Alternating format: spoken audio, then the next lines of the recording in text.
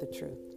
In order to achieve freedom and have good success, we must meditate on the Word of God, which is the Word of truth, and also obey the Word of truth. We must execute and apply. Application is required. Also, we can speak and pray the Word of God. In Isaiah chapter 55, verse 10 and 11, tells us, "For as the rain cometh down and the snow from heaven, and returns not there, but waters the earth, and makes it bring forth and bud, that it may give seed to the sower and bread to the eater, so shall my word be that goeth forth out of my mouth. It shall not return unto me void, but it shall accomplish that which I please, and it shall prosper in the thing whereto I sent it." The Word of God is scripturally revealed truth given by supernatural means. God's Word of truth turns you from the world's wrong way of thinking to His ways, which are holy and full of righteousness. Please keep us in your prayers, and we'll be praying for you. And may God continue to bless you and increase your faith in Jesus' name. Let us pray. Father God, we thank you, Lord God, in the name of Jesus for your love and your grace. And Lord, this is the day that you've made. And Lord, as we humble ourselves before you and we seek your face, God, concerning your wisdom, and you said in all our getting to get an understanding, Lord God, we want to get an understanding regarding what your word says so that we not only are hearers of the word, but we're also doers of the word. Lord, sanctify us through thy truth, for your word is true. And Lord, we want to hide these words in our hearts so that we do not sin against thee. And Lord, we do ask you to pardon all of our sins and our transgressions. God, forgive us for the sins and iniquities, even of our forefathers that, Lord God, that somehow we've adopted or taken into our homes or taken into our spirit, that we should have cast down those thoughts and imaginations, Lord God. We just thank you, Lord God, that you've given us the ingredients, Lord God, through your word and by your spirit, so that we can live a holy and righteous life towards you, Lord God, that you may get the glory. In Jesus' name is our prayer. Amen. All we're doing is setting a foundation of the reason or the purpose of the water baptism. And he said unto them, this is Jesus, "Go ye into all the world and preach the gospel to every creature. He that believeth and is baptized shall be saved, but he that believeth not shall be damned." And we're just talking about the water baptism. The baptism brings salvation, but guess what? The baptism also is going to save you from the wrath that's coming on the world of disobedience and the children of disobedience. Book of Mark, chapter 16. I just read verse 15 and 16. God bless you. And so going back to verse 16, he that believes, so you hear the word, you hear what's required, and then you believe it, and then it's something you have to do. So that's why Jesus says, when you believe and you are or get baptized, then you get saved. But the one who does not believe shall be damned. When you believe and you get baptized, you're being saved not only from the sins of the world, the things that the world has to offer, you're being saved from the wrath that is coming on an unbelieving, godless world and those who are disobedient children. There's wrath that's going to come.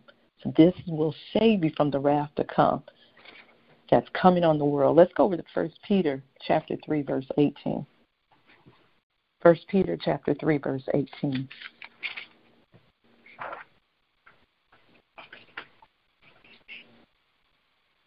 Now here we have Peter. He's giving us he's breaking down the reason who came, why he came, and here's another. This is just a scripture that connects with the baptism and what he did. 1 Peter chapter 3, verse 18. I'll start reading. It says, "For Christ," that's Jesus Christ, "also has once suffered for sin, the just for the unjust, that he might bring us to God, being put to death in the flesh, but quickened by the Spirit." And then verse 19, it says, by which also he went and preached unto the spirits in prison. Now, let's go back to verse 18. So Jesus Christ, he suffered for whose sin? Our sins. He suffered for my sins and your sins. And then it says, the just for the unjust. He was righteous. The righteous man suffered for us. We were the ones that were unrighteous. And his suffering and his death on the cross, what did it say that it does? That he might do what? Bring us back to God. Yes, because our sins separated us from God the Father. It didn't change the relationship. You're still a son and a daughter, but there's a separation when we sin. So Jesus, the righteous one, he brought us back or led us back towards God or brings us nearer, closer to God. That's what it's saying here. By the death in his what? In his flesh. Mm-hmm. But he was quickened and made back alive, or he was resurrected by the Spirit.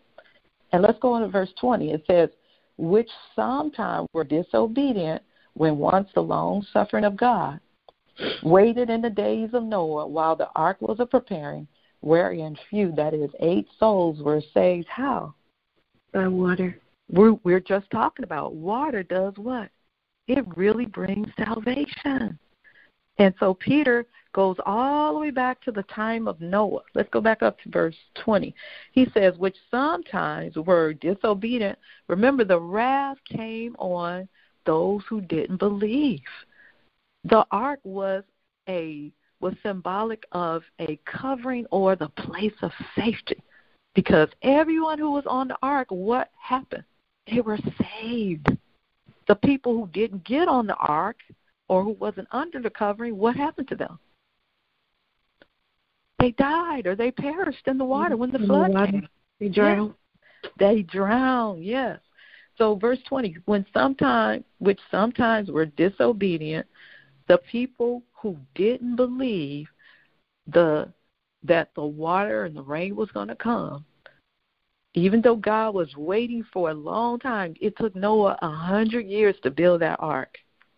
So God waited for Noah to build the ark, and he told him to go on the ark, and the Bible says that the Lord shut the door. He told him what to take on the ark, the animals. He told him what types of food, and only Noah, everyone that got into the ark with his 3 sons and their 3 wives and Noah's wife, because they believed and they obeyed, they received salvation. They didn't perish.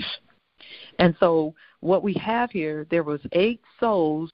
In other words, when he said they were saved by water, they were rescued. And we all need to be rescued. That's why the water is important, and it can and does and will bring salvation.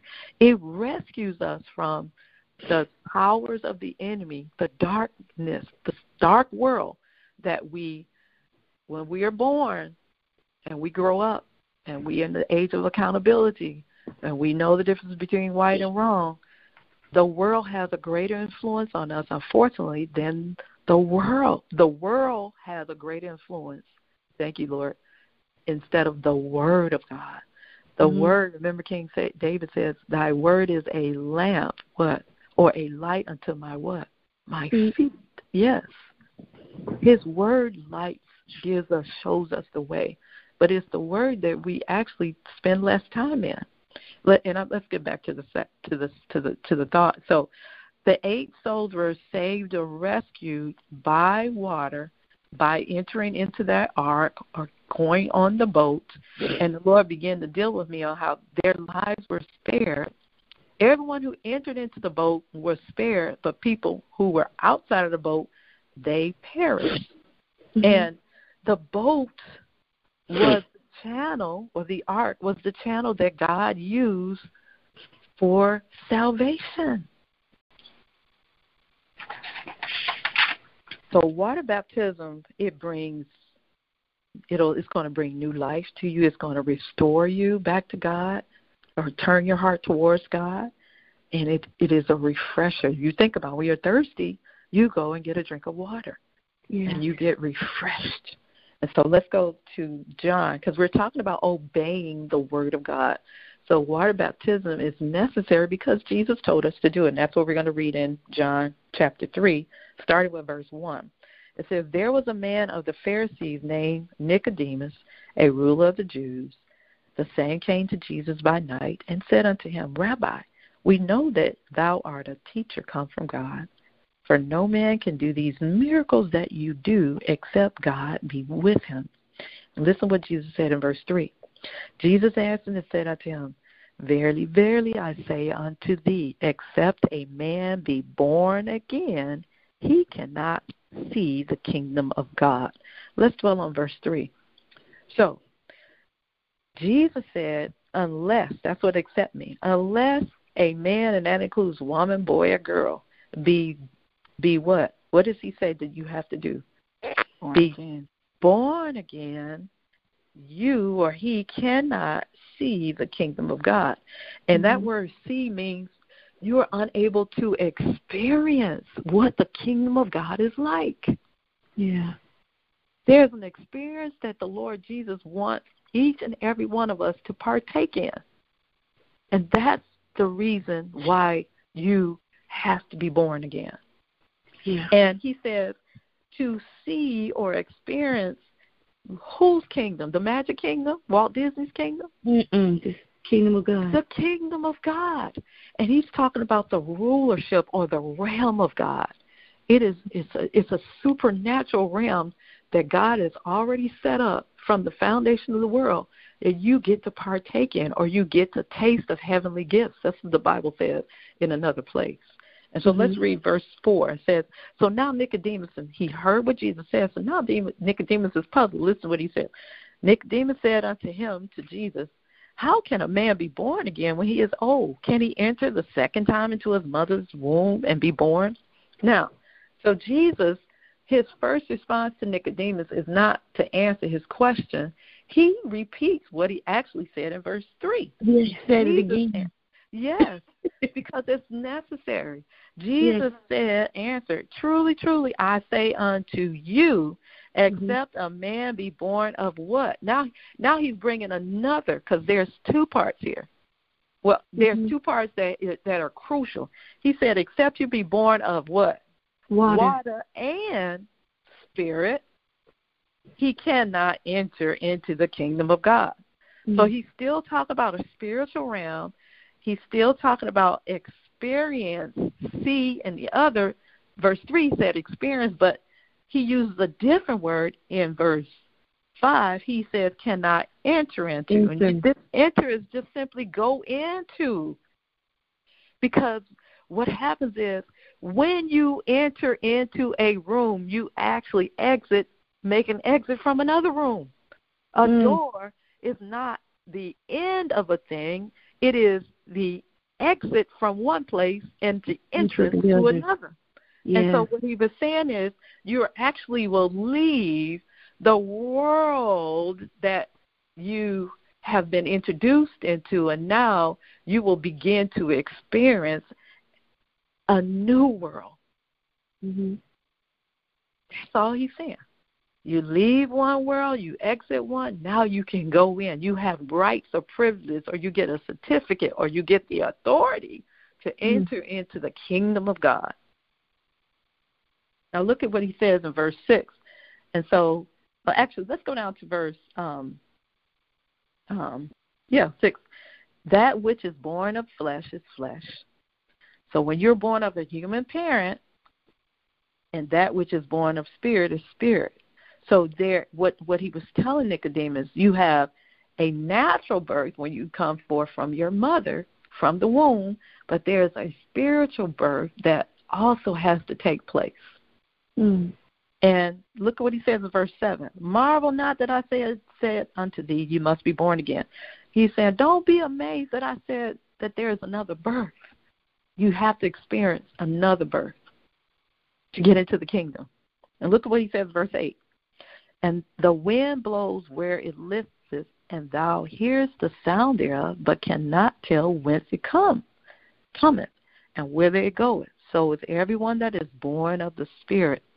And so what he's saying here is the wind comes and goes, but it goes where it is already designed to go, because God is the one who tells the wind where to go, where to start, where to end. We have no control over the wind. You can feel the wind. You can't see it, but you can feel it. And you see a manifestation of the wind. You think about the leaves. When the wind is blowing, I've seen leaves come up off the ground, and they stir, and they go around in the circle, right? Yes. You see the manifestation of the wind. You feel it, but you can't see it, but it's still real. And so he's saying you don't know the place where it's coming from or where it's going to end up. And also you do not know its source. But it all comes from God. And look at what Nicodemus says in verse 9. He says, and the wind, by the way, is the breath of God. It's the breath of God. It's the Spirit of God. And Nicodemus answered and said unto him, how can these things be? He's curious. He's listening, but he's curious. He has that desire to want to know more. Let's go down to verse 15. Listen to what Jesus said, because at the beginning we went in Mark 16 and 15 when it says, he says, who he that believeth and is baptized, that's two parts, shall be what? Be saved or receive salvation. But look at what Jesus says in verse 15, John 3:15. That whosoever, here's that word again, what? Believes in who? In him, the one that was sent, in Jesus, should not what? Perish, so that we don't perish in our sins, because God loves us. He wants us to live and have, he's going to tell us the type of life he has, but have what kind of life? Eternal. Eternal means a life forever. And then verse 16, we know this famous scripture. Verse 16, for God so loved who? The world, that he gave his only begotten Son. Here's that word again. Whoever what? Believes in him should not perish or die, but have, this time he says, everlasting life. You receive a certificate to receive life everlasting. You will live forever. There's a life that we get to partake in. You will not die. He's talking about spiritually. Your spirit will live forever. Your physical act of obedience will produce a spiritual result. This is what's going to happen. Okay? And so when you obey in the natural, then God is going to do something in your life that's spiritual. You're not going to see it like that wind, but you will feel manifestations. God's going to bless you. And that's why when you drink water, you get refreshed. You are restored. And there's so many different things that happen. One of the other things that when you believe God's word and then you do what his word tells you to do, you're no longer the same person. You are a new person. And when you are a new person, let's go to this. I got two more scriptures. Galatians 2:20. Okay. Galatians 2:20. This is another scripture that we hear people quote a lot, but there's so much. This is a rich scripture, and it's actually literally physical what happens. And listen to what Apostle Paul says. He says, Galatians 2:20. He says, I am crucified with Christ. Nevertheless, I live, yet not I, but Christ lives in me. And the life which I now live in the flesh, I live by the faith of the Son of God who loved me and gave himself for me. And so if we go back up to the verse 20 at the beginning, when he says, I am crucified with Christ, you know what that means? He said, from now on, I'm dead to Satan's kingdom. I'm I am dead to Satan's kingdom. And that's why we're going to go to this last scripture, that if any man be in Christ, Apostle Paul said, I am dead. I have been crucified with Christ, so now I'm dead to Satan's kingdom, but I'm still alive. I'm still alive, but it's not even me. The Spirit of God is in me, so the life that I'm living in Christ, even though I'm still in this flesh, I'm living by the faith of the Son of God, or by the word of the Son of God, because he's the one that loved me, and he's the one that died on the cross for my sins. Remember, your physical act of going, first of all, believing, and then doing the physical act of getting buried in the name of Jesus Christ will produce a spiritual result. Last scripture, 2 Corinthians 5:17. He says, therefore, if any man be in Christ, he is a new creature. Old things are passed away. Behold, all things become new. Then I'm going to read verse 18. And all things are of God, who has reconciled us to himself. How? By Jesus Christ, and has given to us a ministry of reconciliation. To reconcile means to bring back, in this case, bring back to. So you once was lost, but now you're found. Was blind, but now you see. And so if any man, go back to verse 17, if any man be in Christ, what happens? When you get buried in the name of Jesus, you are new. So guess what? When the enemy comes to you, after this baptism, when the enemy comes to you, you tell him, I'm not going to struggle over my past because the old man is dead. Remember, he said, I am crucified. Yes. I am no longer a part of Satan's kingdom. But you need the word to keep you alive and keep you interested in having a stronger desire for the kingdom of God, which is now, it's a privilege, it's a right that you have. And here's something that the Lord put in my spirit too. So you are called, and your name is written in the book of life from the foundation of the world. So your name was already written. What you're going to do tomorrow, you're just fulfilling what was written. That's all. Wow. You were already his child. Now you are a child who's obedient to what his word says to do. That's the difference. You're dead to Satan's kingdom when you get buried. That's that crucifixion. But you are resurrected and live to Christ in you, who's the hope of glory. And right now, the very fact that you have a desire to get buried again, it's God drawing you back to him. Because the relationship was never cut off. You've always been his daughters. I'm always, even though I do wrong, I'm still his daughter. He's just saying, turn your heart back towards me, honey, my daughter, my child. Turn your heart back towards me. Turn your heart away from things that do not please me. Bring your heart back to me, to the Father. It's an appeal to your conscious man. Your conscious man has to turn back towards God. And the Word of God will begin to move on you. And the Word of God, as you read it and study it and meditate on the Word, that Word will come up and remind you. The Father's Word says, don't do this.